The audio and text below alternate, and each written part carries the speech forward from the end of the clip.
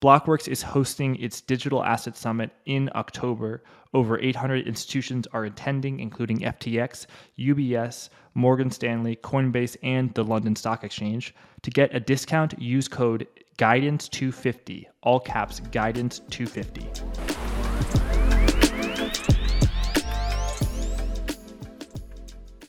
I am joined by Joseph Wang, the Fed guy, as well as our special guest, Daniel Nielsen, who is a monetary economist and the principal of Nielsen Macro Advisors. Dan is the author of Minsky from Polity Books, and his newsletter is called Soon Parted. Gentlemen, welcome to Forward Guidance. Thank you. Thanks for having me. Hey, Jack. Great to be back. Great to meet you, Daniel. You too, Joseph. Joseph, the last time you were here was, I believe, 3 days before Jackson Hole. And you said something like, Jack, I may have pivoted. I think that what I see from the Fed is perhaps a little bit cowardly, is a word that you use. And you said that the Fed essentially is weak, that they're already were talking about that they might have to pivot in the minutes, and that perhaps Jay Powell is Arthur Burns. 3 days later, we had Fed Chair Jay Powell speak at Jackson Hole, where he was talking about how a labor market softening would be necessary to curb inflation, widely seen as interpreted as a higher unemployment rate, and talking about how everyone has to take the pain. So, Joseph, my first question for you is: Jay Powell talking about pain. Was he hawkish enough to convince you that he is not Arthur Burns? Have you changed your mind, or are you still on the fence? Well, Jack, I think that Powell did a great performance on Jackson Hole. He was very hawkish, as you mentioned. His speech was short and sweet. And I think he did what he had to do, and that is to convince everyone that they're taking inflation seriously. Now, this is important from a monetary policy implementation aspect, because a lot of what happens in the markets, it gets priced in by what the markets think the Fed will do. So if you remember, a few weeks ago at least, some people in the markets, based on implied pricing, were thinking that, maybe Powell would chicken out. Maybe next year they would start to cut rates. Now, it was very important for monetary policy to work to have that pricing out of the markets. And so Powell did what he had to do. He did some open jaw operations, and it wasn't just him. Over the past few weeks, we'd have lots of people from the FOMC come out and basically give the same message. So in that sense, I don't think Powell added anything new. He just basically reiterated what the team was saying over the past few weeks. Markets seem to be more convinced. But for myself, I think that we'll just have to wait and see. Right now, it's been really easy. I think everyone on the FOMC is on board of getting into 3.5% to 4% by the end of the year. The real test will come next year when we're at 3.5% and 4%, and maybe we have some softening economic conditions. What are they going to do now? Now, you mentioned really well that on the minutes, as I noted last time, even though we were still, fairly low in interest rates, 2.5, inflation was high, unemployment was low. In the minutes, we saw that many people on the FOMC were actually concerned of over tightening, and I interpret that to be a weak FOMC. And I don't know if a lot will change between now and next year. So we don't, in my view, we won't really know until they're put to the test, and the test is sometime early next year. So right now, I'll give the FOMC the benefit of the doubt, but the real test comes in the coming months. I don't know, Dan, what do you think? I broadly agree with your assessment of Jackson Hole, Powell's speech, Joseph, from Jackson Hole last week. I think central bankers usually don't want to surprise markets. Sometimes a surprise can be good. Right now, they don't want to surprise markets. They want to steer markets in the right direction. They signal. The minutes are a very carefully crafted document that sends very specific messages. Powell was on message, absolutely. As you said, short speech. It's got to be short when you're trying to send a simple message. The simple message was that the yield curve needs to bend up, I thought. And so far that was successful. Rates are overnight rates. The Fed can put them exactly where it wants them, 99 days out of 100 or more. Rates farther out, 2-year and 10-year rate, it's got to talk through the markets. And Powell was heard. Powell was heard when he sent that message. So I think successful from the point of view of what he went into that speech trying to accomplish. I think probably more or less he did. Yes, and the mechanism by which the Federal Reserve controls near-term forward rates, that is forward guidance, the name of this podcast. And that's sort of hard forward guidance where, in March of this year, he said, we're going to be really hawkish. We're going to be really, really hawkish. And the markets got the message and forward interest rates went up. People have been talking about the quote death of forward guidance, heaven forbid this podcast. But how do you gonna have to change and you have to get a new name now? Yeah. Joseph, why do people talk about forward guidance? Because it's just forward guidance by a different name. Instead of being explicit, he is just sort of sending out vibes. It's sort of soft forward guidance. And also, Joseph, can you comment on the yield curve that Dan mentioned changed, where the 2-year reached a new year high? I actually don't think a high that had not seen since 2007. And now the 75 basis point hike is priced in at 75 basis point. That percentage shot up. And so a double hike is looking not likely, and a triple hike is looking increasingly likely. And it's looking like it's going to be 3.75% by December, which is pretty close to where your target's been the whole year. So has the yield curve gotten the message? And then also, do you have a comment on the mechanism that the Federal Reserve's use to sort of manipulate the yield curve? I think that the 2-year yields going higher is a mark of Powell being successful in his communication. That's what he wanted the market to price in, right? He wanted the market to get the picture that they're not going to be cutting rates next year. And it's possible that rates would be higher than the market expects. So that's, in my view, very successful communication. Now, the longer dated yield has not moved as much. And when we think about the longer dated yields, a lot of that is supply and demand. So as we all know, we have QT kicking off in full force this year and this month. And so maybe in the coming months, as we have more supply in longer dated treasuries hitting the markets, maybe that will react as well. Now, to be clear, this dynamic doesn't always play out like that. It's kind of hard to predict beforehand how QT reacts. My own view is that as we increase the supply of treasuries, both because the primary deficit is very high and because of QT, we're likely to get more upward pressure in yields. And this is happening at a time when both treasury market liquidity is pretty poor. And also, there is some concern in the markets that maybe inflation expectations,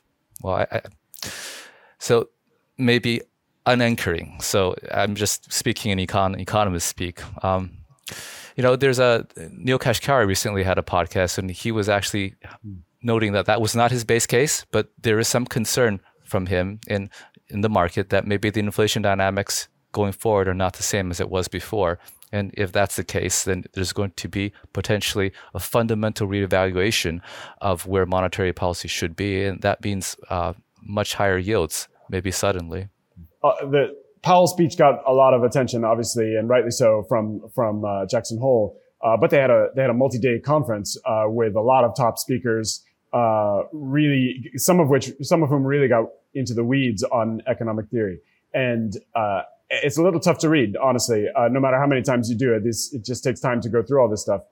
But if you try to navigate through, especially the PhD economists in official positions, I'm thinking of Gita Gopinath in particular of the IMF. This concern about unanchoring expectations is woven through over and over in Gopinath's speech and Karsten's speech from the BIS. That's a really big concern for them, and I think it's very hard to put your finger on exactly what they mean. It's hard. It would be hard to measure when expectations became unanchored, quote unquote. But I do think it's a scenario that has a lot of resonance in economic theory, and it makes the institutional operators in these places very, very anxious, because it's the basis of their mandate is to control inflation. Whether that's possible or not, that's still their job. And so now they're in a situation where they really have to prove that they can do their job when push comes to shove. And they don't express it in a direct way necessarily, but it's there over and over as a concern which underlies the whole central banking world in every country right now, and very present at Jackson Hole. And Powell is thinking about that as well. So he really feels like he's got to step on control price growth, act and talk in a way that really sends strong messages, because central bank independence is, at least in the back of his mind, is what could be lost if that fails. Hey, Dan, you mentioned the importance of inflation expectations, and that's obviously extremely important for in the field of economics and just macroeconomics profession. So, being a professor in a macro, can you explain to the audience how that works? Why is it so important that inflation expectations are anchored? Sure. Well, let me say, first of all, that I will try to answer that question, but while we're doing that, we're in the world of academic economics, which is an important world. It's important because it's the way that central banks think, and it drives what they do. It is not always the best description of how the actual world actually works, but people in important positions use that tool to understand the world. So we should understand it too, whether we think it's the best thing to do or not, in terms of understanding what's going to happen. Inflation expectations, the idea is that when I think about, let's say, as an employee of a business, I think about what income I need to afford the life that I want. If I have to think about how much stuff costs in order for that to make sense. To evaluate a wage or salary offer, I need to know what my expenses are going to be. If prices are rising quickly, and I expect them to continue to rise quickly, so we're seeing close to 10% inflation in the US right now, similar in other rich countries. If I expect that to continue next year and the year after that, then when I think about the salary that I need, I got to ask for more, because I know that my expenses are going to be 10% higher and another 10% higher the year after that. That's what I believe. And so that makes me want to ask for more wage, but higher compensation costs, that's an expense for businesses, and therefore they have to charge more for their products or services in order to pay for that higher compensation cost. So now if businesses start to believe that the costs are going to rise for them next year 10%, the year after that another 10%, then they start embedding price rises into their own costs. And that can become a self-fulfilling hypothesis. Now, yes, and Fed Chair Jay Powell referenced this explicitly when he quoted Paul Volcker, and the quote from Volcker in 1979 was, "Inflation feeds in part on itself, so part of the job of returning to a more stable and more productive economy must be to break the grip of inflationary expectations." Exactly, and Volcker did that at a quite high cost in the U.S. A big recession, a lot of unemployment. Interest rates were high, very high, and stayed high. It slowed down economic activity, cost a lot of people their jobs. It was, it determined the course of the 80s in important ways, the Volcker recession. And for the next several decades, inflation in the U.S. was almost always between 0 and 5%, until last year. So you have to go back to Volcker, and central bankers are finding ways to replay that script right now. You can see it, in whatever every one of those speeches, they make some kind of overture to Volcker's legacy. They do make overtures to Volcker's legacy, and they definitely are, central bankers, particularly Jay Powell, much more hawkish than any the Fed over the past decade after the great financial crisis. However, I was going over some of Volcker's speeches from 1980, 1981. I have to say, Jay Powell's nowhere close to a true Volcker moment. Volcker was doing things. He was not doing forward guidance. He was basically trying to constrain the money supply. First of all, he redefined what money was, because he said the monetary aggregates that we have heretofore targeted are actually inappropriate.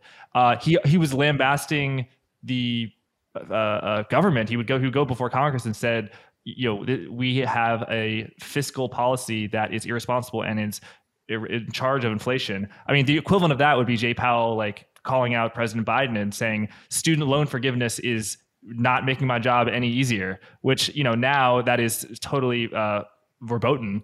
But Joseph, Powell has much farther to go before he becomes Volcker. Would you agree? I agree with you completely. I don't see Powell going to Congress and telling them to be more fiscally responsible. In fact, whenever he's asked to comment during his hearings, he's always like, I'm going to stay in my own lane. Except, of course, when it was during the pandemic. And he was very loudly for large fiscal spending, and we all saw how that turned out. So it would be good, at least, if you could go and at least gently mention that you guys are not helping me. So, Daniel, you referenced some academic works that were published by central bankers at Jackson Hole. To be honest, I haven't read them. I definitely should. I've got to do my homework. But Joseph, I know there was one paper and one speaker that you paid special attention to, Isabelle Schnabel from the European Central Bank. Who is she? What were her comments, and why did you find them so significant? So Isabelle is one of the top people at the ECB, and her views are, of course, very paid attention to by the markets. And she was mentioning a number of things, actually. One of the things I thought was interesting was she suggested that, what if we're in this different regime in inflation where, for example, a lot of the things that we had in the past, like cheap energy, like globalization, what if that's going away? So that, I think, was really interesting, because if we have this new structural change in the world, that has implications for monetary policy. And of course, she also emphasized how determined she was to get inflation under control. And again, that's in line with what the central banking community, including Powell and the BIS, have been talking about. So as Dan mentioned, they perceive things like expectations to be important. And it's really, really important to get ahead of that, because what they've learned from the 70s is that if you let inflation get out of control, it's going to be even more painful later to get it back into its box. And just to put things in context, while inflation in the US is red hot, the Federal Reserve has hiked rates. Perhaps some people say it's not enough, but they have gone from 0 to 225 basis points, so 2.25%. And the forward curve is suggesting that it gets as high as essentially really close to 4%. We're recording this just before noon on Wednesday, August 31st. So that's something. You're half of the way there. If inflation's at 8%, you go to 4%, you're half of the way there. The ECB, meanwhile, inflation's at 9.1% in the euro area, and their interest rates are at 0%. Dan, you are an expert on European central banking. Like Joseph, you're an expert in the plumbing, but your reach is global, not just on the Federal Reserve. Why are interest rates at 0? And then also, so that's the interest rate channel. And then also, what's going on with the European central bank's balance sheet? And the Fed, we're reducing. The Fed, I say we. I'm not part of the Fed, but in the Fed, the Federal Reserve's balance sheet is shrinking. What's going on with the European balance sheet? So, but first, comment on the rates, please. Sure. The ECB is a little bit behind the US in terms of timeline. I'm not making a judgment about about the appropriateness of their policy. They're in a different, they have different concerns. They have a different legacy of policy. They talk about things differently. Their political economic situation is different. In any case, they're raising rates. Their path of raising interest rates has been later and not quite as fast in if you count up the basis points, not as fast as the Fed. In a sense, they had more accommodative policy, previously, even dipping down to negative short-term rates. They are on a tightening path now that is quite certain. There's an ongoing debate in the ECB about whether to raise aggressively, follow the Fed's lead with half point or even 3/4 point rate rises. There's a camp.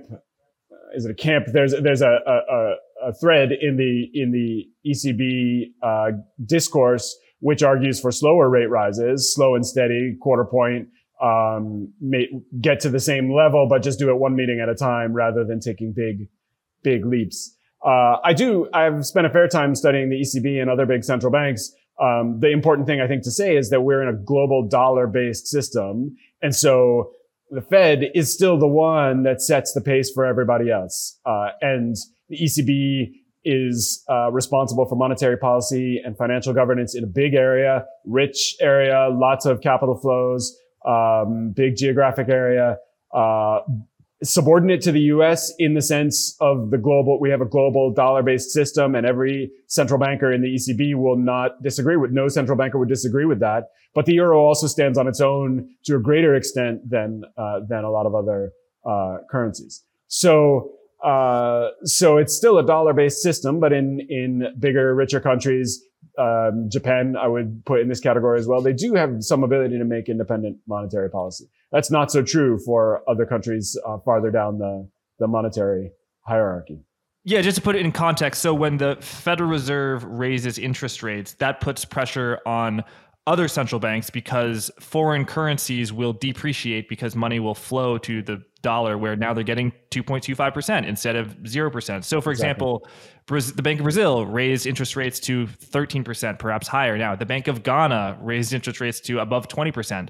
But, Dan, you say that the ECB is still within the dollar system, but they have some independence. I mean, the ECB is at zero, and they're really, the ECB and Japan are extremely behind the curve. And that's why when folks talks about the US dollar index, the DXY, it's mostly the euro and Japan, which are, their currencies and financial system is governed by central banks that are extremely dovish relative to the Federal Reserve. So let's talk about the balance sheet. And sure. Dan, you got a piece on your blog, which is excellent, soon parted, about it's called anti-fragmentation, and it's not just about the size of the ECB balance sheet, but also its composition and the securities that the government securities, what countries they come from. So tell us about that? Sure. The ECB operates a big balance sheet comparable in size, similar scale to the Fed's balance sheet. They govern a monetary area that is made up of different sovereign countries. So the ECB is comparable to the Fed, but in the Fed, we have the U.S. has a single monetary system, but the states don't really have a lot of political independence. In Europe, that's not true. You've got France and Germany, Italy, Spain, these countries with a considerable amount of, they have their own political systems, their own governance. So the ECB is trying to hold together this monetary system in places with a complex internal politics. They've been buying securities like other central banks. The ECB has been buying securities since the global financial crisis. They've expanded their balance sheet enormously. Like in other places, that is now leveling out. What we found since this is a recurring theme, but people have been worrying about it since at least the beginning of the summer, that there's been an increasing divergence in the rate paid by different European sovereign borrowers. So the main thing that people worry about is the interest rate paid by the Italian government on their debt, especially 10-year debt is a place where people measure that. The rate paid by the Italian government on 10-year bonds versus the rate paid by the German government on 10-year bonds. And that spread measures, in a sense, the credit risk, you might say, between lending to the Italian government versus lending to the German government. From the ECB's point of view, that's a measure of what they call fragmentation, because it says that credit conditions are different in different parts of the Eurozone, but a monetary union is supposed to have the same credit conditions, or close to the same credit conditions all across the union, by which I mean the Eurozone, not identical to the European Union, of course, but the European Monetary Union, the Eurozone. So the ECB worries that if interest rates are high in Italy, then that means that the union is not holding together as closely as it should. So what we've seen in just the last couple months is that with this big bond portfolio, right, there's constant flows as some of those bonds get repaid, and the ECB can choose whether to roll over the proceeds by buying new bonds. And what has just started to happen basically since June in this graph that you're showing, there's a lot of information on there, but the basic story is that the ECB had been buying bonds from all over the Eurozone, from all the different European sovereign borrowers. And just in the last 2 months, they've changed policies, and now you can see the net flows for German bonds have become negative, meaning they're allowing German holdings of German sovereign debt to run off, and they're using the proceeds to buy other sovereign debt. In particular, Italian is the one that shows up most clearly in the graph. So this is a way to try to bring those interest rates back together, to bring the spread between Italian and German bonds down. And so from the ECB's point of view, that's an anti-fragmentation tool. Interesting, because they did this using existing rules. At the same time, they announced a more comprehensive policy, anti-fragmentation policy, But even while they were doing that, they started doing this transaction using the authority that they already have. And what its effects are going to be, I think we'll have to see. But the flows are the change in policy is pretty significant, as you can see in the graph, and the flows are not small. And soon we'll have August data, and maybe the flows got even bigger. There's a good chart that Dan has in his post that highlights this point. I think that highlights Dan's point really well. You can see that the flows into the Eurozone bond market, there's less to Germany and a lot more going to Italy and Spain, right? So to Dan's point, the ECB is trying to compress that spread. So the ECB, unlike the Fed, has this other aspect to their monetary policy transmission, where when they hike rates, sometimes it doesn't flow to the different sovereigns at the same rate. Sometimes it doesn't flow to Spain and Italy as well. And so you'll see that that spread, as Dan mentioned, between Italian debt and German bonds widens.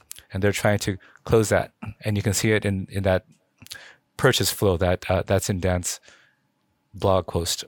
Yeah, and Dan, you said the word credit risk, and some people listening may have said, did he mean credit risk? But you actually were correct, because in the US Treasury, essentially, when you buy a Treasury, a 10-year note, 2-year note, whatever, from the Treasury, there's essentially no credit risk because the US government can print as much money as it wants to pay you back. It is a monetary sovereign.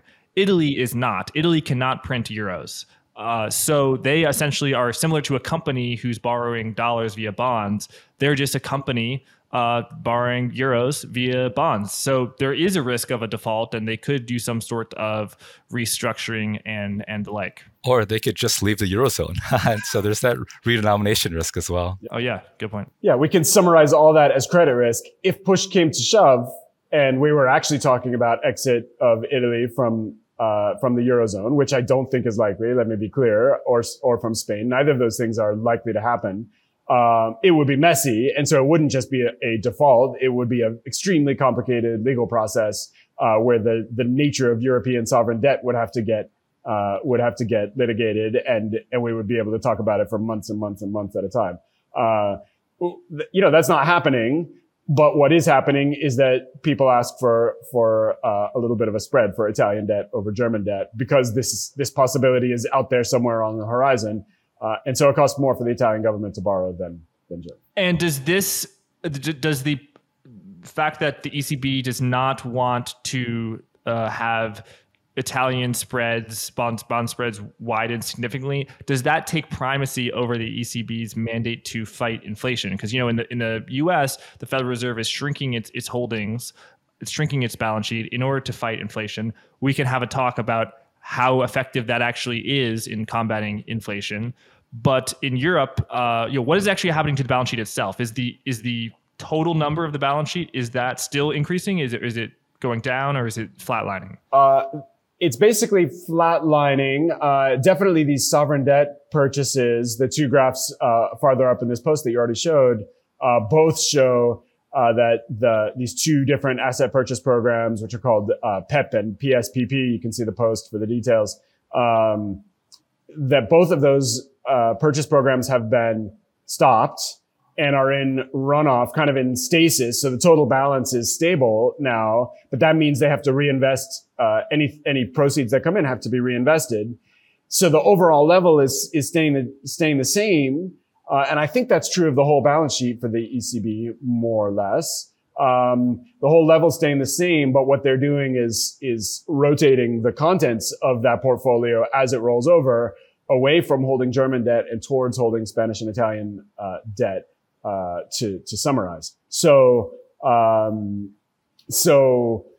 that's, there's some political economic consequences for that. Now that this piece of information is out in the world, it makes certain people who have a certain feeling about German debt, angry that the ECB would sell German debt and buy Italian debt, right? And those are the political fissures which are at the absolute heart of the ECB. That's why Germany plays a special role in the ECB, and that's the thing that people are always arguing about. If you dig away all of the other layers, we'll see. I don't forecast I don't forecast like Eurozone breakdown or anything like that. But but they're having to work to hold it together. Thanks, Dan. Moving back across the pond, you have another excellent chart on soon parted that I'm going to need both of your help in understanding. Okay. It is of the various interest rates that financial parties pay. When people say the Fed is hiking rates or interest rates have collapsed, there's not just one rate. There's the Fed funds rate, and there are so many different rates. Dan, we're looking at this chart. What are we seeing here, and why is it significant? Right. Let me take first crack. I'm glad you like this chart. This one is definitely information dense. So if you're not used to looking at this kind of thing, it might take a minute. But let me see what I can do as far as an explanation. This is a graph of short-term interest rates. All of these rates are overnight US dollar interest rates. So these are measures of the cost of overnight money at the absolute heart of the global dollar system, overnight money markets, more or less in New York. Every rate here is measured as a spread above, and sometimes it's negative, so a spread relative to the rate that the Fed pays at the overnight reverse repo facility. So that rate should function more or less as a floor, because you can always deposit funds at the Fed and get the overnight repo rate, the overnight repo facility rate. So people in general should not accept a lower interest rate than that on any money that they have. They can always go to the Fed and get the overnight repo rate. So that rate is at 0. Remember, that rate is changing over time during this period, right? We've been raising that rate. It moves together with the Fed funds target. It's a constant spread.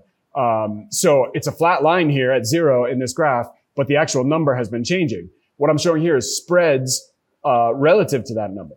So what you can see is that there's a bunch of different overnight interest rates.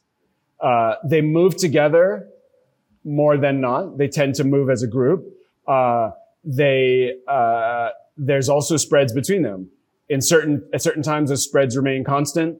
At certain times, those spreads widen and narrow. What we learned in the global financial crisis of 2008, some of us learned it then, some of us knew it already before that. You have to watch these spreads to understand what's going on in the monetary plumbing. And when these rates that normally move together, each one of which measures the price on billions or even trillions of dollars worth of daily flows in the money markets, right? So if those prices are normally very similar, that means, that Fed funds versus overnight repo is not a much difference in the money markets. That means things are working well. And when the spreads open wide, that means one thing or another thing has suddenly gotten super expensive. And that can be a sign that something is beginning to break down. So then it looks like it's the spreads are widening a bit, right? Yeah. It seems like after we hit that below 0, things begin to widen, as if the transmission policy is a little bit more fragmented now. Yep, that's what I see too. There was a period. So this is May 2020 up to a few weeks ago. You can see all through 2020, 2021, rates are clustered in the middle. And they're tending sort of towards the top. To me, that picture is pushing up within the range. And that really changed after the beginning of 2021. And so I call this leaky floor because I think the Fed is trying to provide a floor using the overnight repo facility. But you can see that it is not completely successful. And there are a couple of repo rates in particular that have repeatedly printed below the floor. How much should we worry about this? Joseph's question just now, is this some kind of breakdown in transmission? I think that the answer to that question is definitely yes, that it is a breakdown in transmission. Should we worry about it? I can't tell yet. I don't see a lot of people talking about this picture, and that could be because they believe that this system can handle this level of fluctuation and will correct itself before too long. That could be right. I'm not certain, but I think those spreads are getting abnormally large. They after this graph was printed, they collapsed a little bit back towards 0 and then have started to expand again with a lot of negative spreads on short-term rates relative to the overnight repo. So this state of affairs is ongoing. Right. So for folks who are listening to this as a podcast, I apologize and I appreciate your patience. This is not a chart that you can just see in your head like the S&P 500. This is a very complicated chart, so perhaps it would be good to watch it on YouTube. But I'm just going to explain what I understand, and then I'm going to give the reins to you, Joseph, when I lose control.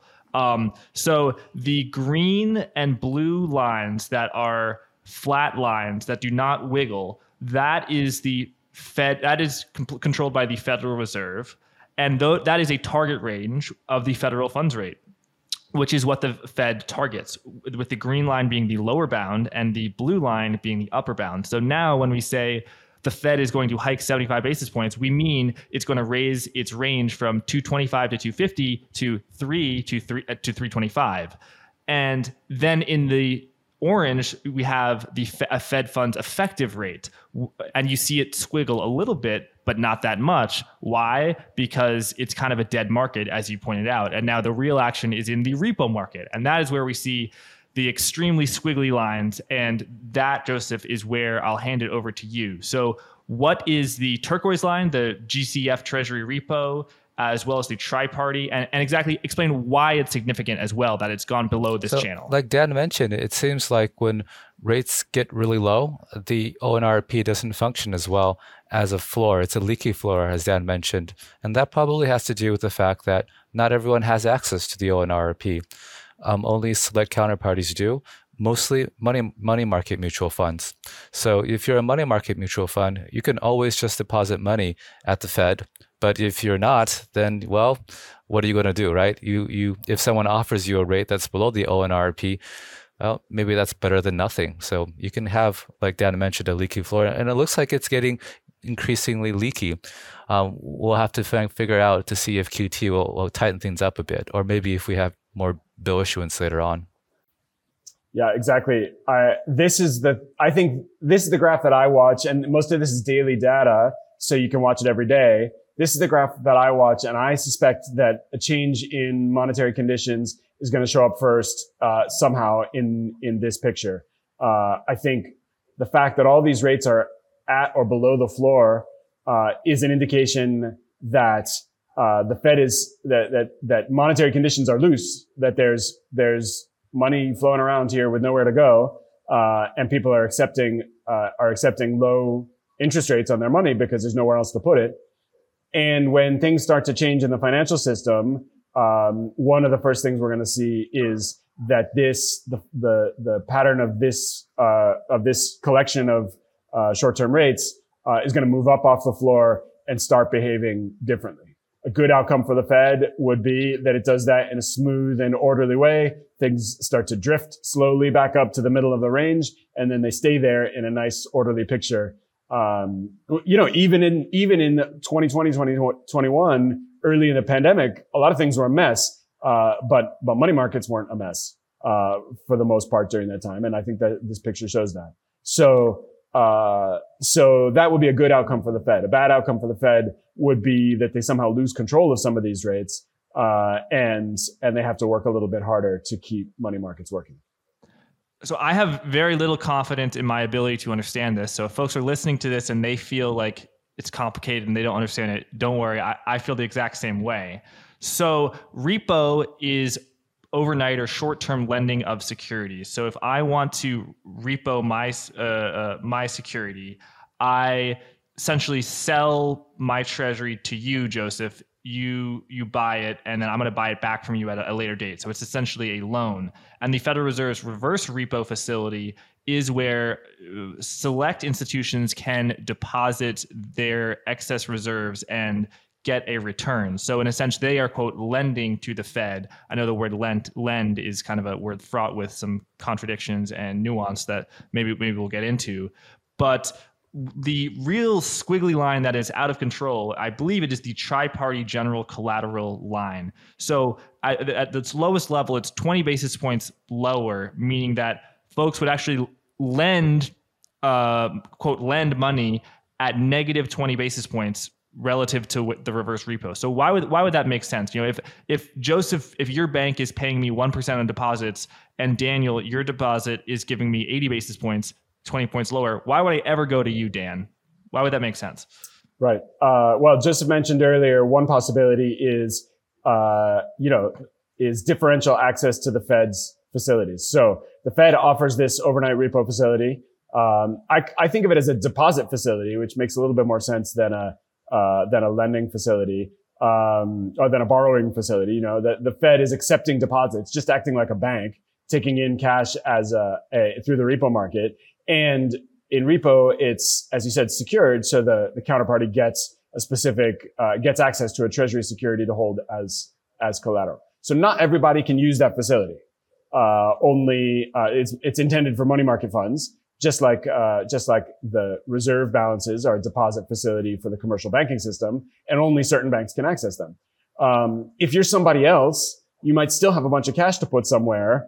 And if you had access to the Fed, then you could just put it at the overnight repo facility and get that rate. But since you can't, you might have to accept a lower rate from someone else.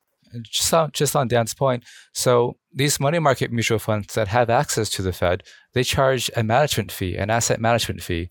So if you are an investor, who doesn't have access to the Fed, you can either give your money to the money market fund to invest at the Fed, and they'll give you a return minus their fee, or you can just accept a rate that's lower than the RRP. So you probably have to compare. Just to make this more concrete, what if the RRP right now is 1%, just hypothetically? Then if I don't have access to the RRP, what are my options? Well, I can give money to a money market fund who will turn it around and deposit it for 1% at the Fed, and then maybe charge me 20 basis points, maybe charge me 50 basis points. So the best that I can get would be, let's say, 0.8%. If they're charging 20 basis points. So in theory, I would be willing to accept an investment in the private market that is higher than 0.8%. It's not as good as the RRP, but it's better than the RRP after fees. Right. And Joseph, what is the difference between the tri-party general collateral and the general collateral treasury repo? Yeah, so as Daniel mentioned in his post, I think the repo market is segmented. He has a pretty good description in his post. I'll let him explain the different repo markets between tri-party and GCF and so forth. Sure. Well, look, this stuff is better understood through reading. So I'll plug my newsletter, which is called Soon Parted, one more time. Tri-party repo this is the big one, right? This is where the Fed is doing overnight repo. All of that flow goes through the tri-party repo. So there's some overlap in these different rates that are shown here. They're not completely distinct from one another, Tri-party repo, is the biggest repo market. There's a lot of treasury collateral. There's a few other things happening in tri-party repo. And there's a large number of both lenders and borrowers. A lot of institutions of different kinds meet at the tri-party repo market. There are a couple of different subsegments which serve slightly more specific purposes within the repo market. One of which really matters for this picture, right? The biggest spikes down are actually in the DVP repo. This is DVP is delivery versus payment.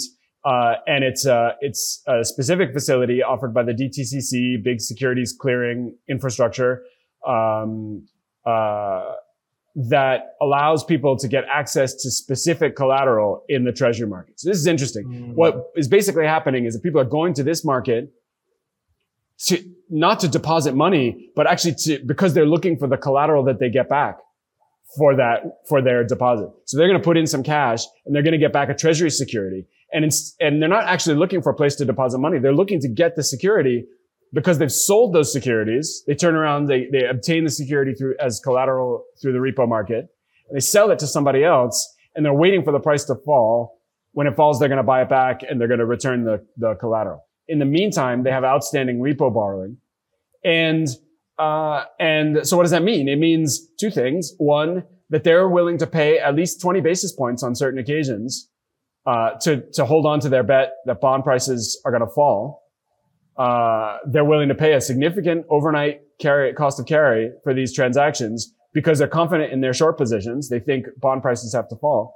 And that means that some of these spikes, one possible explanation for these downward spikes in overnight rates is connected to other maturities farther out on the yield curve, where this bet is more or less betting on farther parts of the yield curve to rise, meaning that bond prices, not overnight in lending, but 2 or 10 year borrowing, that those interest rates are going to rise. When that happens, those bond prices will fall and those short positions will make money. And this 20 basis point gap would then prove to be a profitable investment. So this is a theory that I have heard. These are my words, but this is based on conversations with people who are in a position to know. But it's not firsthand knowledge. I'm trying to figure it out here. So that's a theory. We'll kind of have to wait and see to find out if we can confirm that theory or not. Right, Dan. Earlier, I incorrectly said that the red line that was at the bottom of the chart was the tri-party general collateral. You correctly pointed out that it is the DVP overnight repo rate, which allows access to specific securities longer out on the curve, like the 2-year or the 10-year. And it's actually so people can short the bond. There are some folks who say, and there's an element of truth to it, that the fact that repo rates are so low, have collapsed below the floor, it indicates that there's a scramble for collateral because people need the collateral because there's a chaos in the system. And they're sure. But also another way to put it is people want to borrow this collateral because they want to short it because they think it's going down. So not that the collateral is so good, but that it's so bad. In the same way that if you have some like bankrupt stock and you want to short it, it's going to cost you 500% a year annualized not that the 2-year treasury is by any means like a junk bankrupt stock, but maybe someone listens to Joseph Wang's podcast that we did in December that the Fed the rates are going to spike, and they go in their brokerage account, they short a 2-year treasury future via their broker. How does their broker enter the trade? They have to short it now too. And how do they do that? They have to borrow a 2-year treasury note. Can they do that via the tri-party thing? No, they have to go specifically hunt that security down and then short it. So is that why? Am I totally off base? If you're a cash investor and you invest in repo, you could either sometimes it's what you can do at general collateral. What that means is, let's say you invest, you put your cash in and you can receive basically any sort of treasury security. You don't get to choose. You don't really care. You're really more about investing cash and just want to have some safe collateral. Now, when it's DVP, as Dan mentioned, then you're putting out cash, but what you really want though is a specific security. Maybe you want to short the on the run 2-year, like you mentioned, Jack. So that's the difference between, let's say, the specials market and the GC market. In the specials, which is done in DVP, as Dan mentioned, you specify what security that you want, and that helps push repo rates lower because in order to get that specific security, oftentimes you're willing to accept a lower repo rate. So, for example, if the general collateral rate is 1%, then you invest your cash and you're willing to accept any treasury security and you get a return of 1%. But let's say you want a specific security and you're willing to pay for it. And how do you pay for it? You pay for it by willing to accept a lower repo rate. So, for example, let's say I really want that 2-year because I want to short it, as you guys have been talking about. I'm willing to put my cash out and accept a return of just 50 basis points. So that's much lower than the 1% GC rate, but that's okay because I really want the 2-year and I want it because I want to short it. It's not necessarily, as you mentioned, Jack, some kind of collateral shortage. It's maybe because people think the collateral is not priced well and they want to express a market view. And, if you look at Dan's graph, the decline in DVP repo kind of coincides with rates going higher, right? So it makes a lot of sense to think that, when DVP rates are very low relative to the RRP, that means there's a tremendous demand for specific securities to short. After I put this graph out, I had a request to mark the dates of the Fed rate hikes. So the next time you see this graph, it has a vertical line each time the Fed raised interest rates, which adds to the information that you're being asked to take in, but it actually makes it make a little bit more sense also. At the Fed, we actually have a chart like this that we would show, and it's just like this, except yes, it also has the FOMC dates. That's good enough. That's high praise when you make a chart and someone says, no, we actually do. Well, before we move on to our final topic, I just want to give a final shout out to you guys' blogs and books. Daniel, people can find your writings at Soon Parted on Substack, and we'll put the articles that we discussed in the description. And then your book is called Minsky, which I want to check out. Joseph, your writings can be found fedguide.com, and your book, of course, Central Banking 101, is a must read. Daniel, let's move on to our final topic, which is Tornado Cash, which I first heard about sort of from someone in crypto maybe 9 or so months ago, and then I see that it was shut down by the U.S. government. What's going on here in really basic terms? Explain what happened and why it's significant. Sure.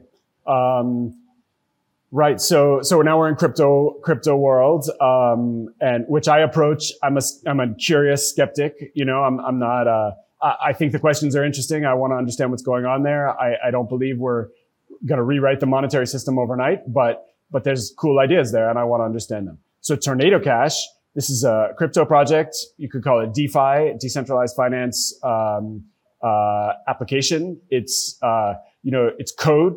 Basically, so the people who work on this have written a computer program. That computer program executes on the Ethereum blockchain and on other blockchains.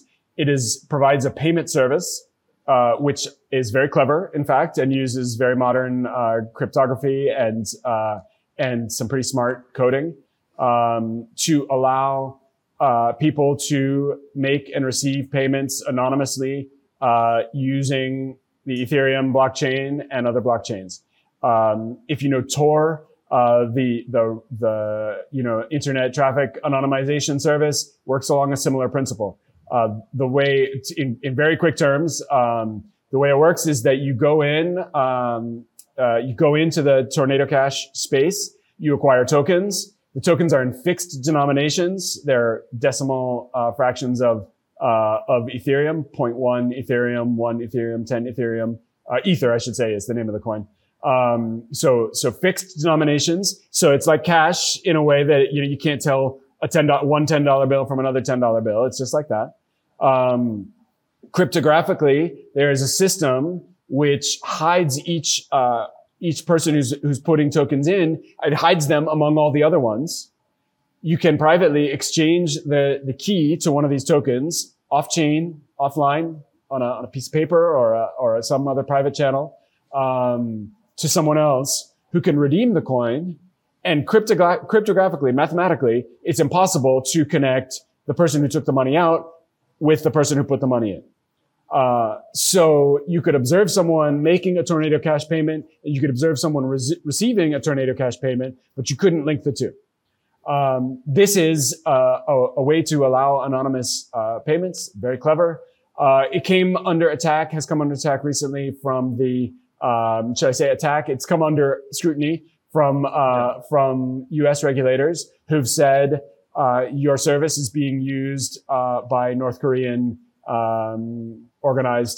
state organized crime and is being used to launder money. You're unable to comply. The way I read the regulation or the sanction that's been placed against it is you are unable to comply with Know Your Customer and anti-money laundering regulations. Your service is intended to avoid those regulations, but you are providing a financial service. What's interesting is that there's no assets to this service. It only exists as open source code. Their GitHub has been taken down, but the code is still out there.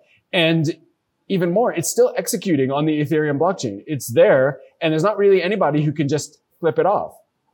So it's raising some big questions about the regulation of crypto and what that means for people who are in that space.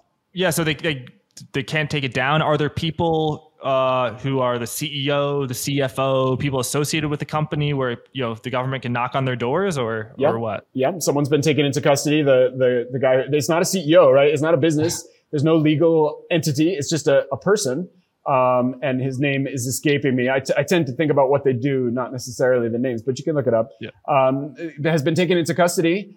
Crypto world is up in arms about this. You can understand why, because all this person did was write a computer program, so I see this as a major political economic contest between financial regulators who have the power of the state and who have the authority of law versus code, who I think have probably misjudged the situation, believing themselves to be beyond the reach of those laws. I think we're going to see, in fact, that it's money. It was always money. It's finance. It was always finance. And when push comes to shove, the courts will stand on the side of the regulators. We've regulated money. Human societies have regulated money and banking for a long time, and we're not going to stop just because someone figured out how to run a distributed ledger. So this is basically a truly decentralized kind of anonymizer, basically. Is that right? And yep. It seems like they are having trouble stopping. Well, that has huge implications that I can understand. If the government cannot track people, they would be upset. And not just that, I'm sure they would say that potentially that gives criminals a lot of opportunity, but it also limits the power of the state significantly. It does. What you're seeing right now, so Tornado Cash, you can't switch it off. They've brought the programmer into custody, but the code still exists. So what you're seeing is most people don't access the blockchain directly. They go through a wallet provider or some kind of account, Coinbase or whatever.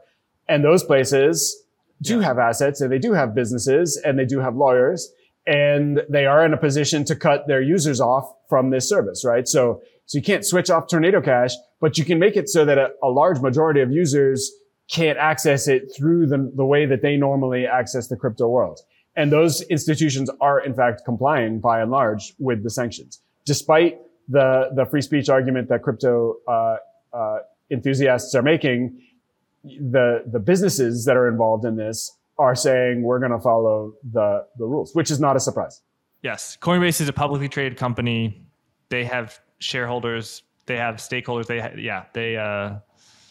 have to comply. I mean, if you're a business, you have to comply with the law. You can't break the law. Yeah, I think crypto. You can try. Of course you can. You can try, right? And I think crypto has acted as though there wouldn't be any consequences, right? The whole crypto mindset and the movement, and I'm not against it necessarily, but I think they've acted as though they're free to do whatever they want. And you could see why they would draw that conclusion from the experience of big tech over the last 20 years, have been able to write their own rules to a significant extent. But it's not until recently that they've tried to get into the core of the financial system, the core of the monetary system. That's pretty new. And I think that they're going to find that the regulations bind a little more tightly in that system. How this all plays out in the next couple of years for crypto, I have some opinions, and so far what I've seen from Tornado Cash has not caused me to radically change my opinion. So this makes sense to me. But the details are really up for discussion. We're going to find out. I find it very interesting. I write a lot about crypto, and I'm always trying to understand what is new and how it fits in with what's already there. Crypto, I think the way to critique what they've done is that they have not been sufficiently interested in understanding the system as it already works. They assume that it's simple. They assume that it doesn't work very well. There's some truth to that, but people should spend more time understanding how it actually does work and how it has worked. And that's what I try to add to the conversation. And there are definitely plenty of people who want to be part of that conversation as well. So right. Well, there are a lot of parallels that if you've studied traditional finance, you would be aware of. So like, I really don't know anything. I know very little about crypto, and I know much less about computer science. Not a computer science person at all. So totally technologically illiterate.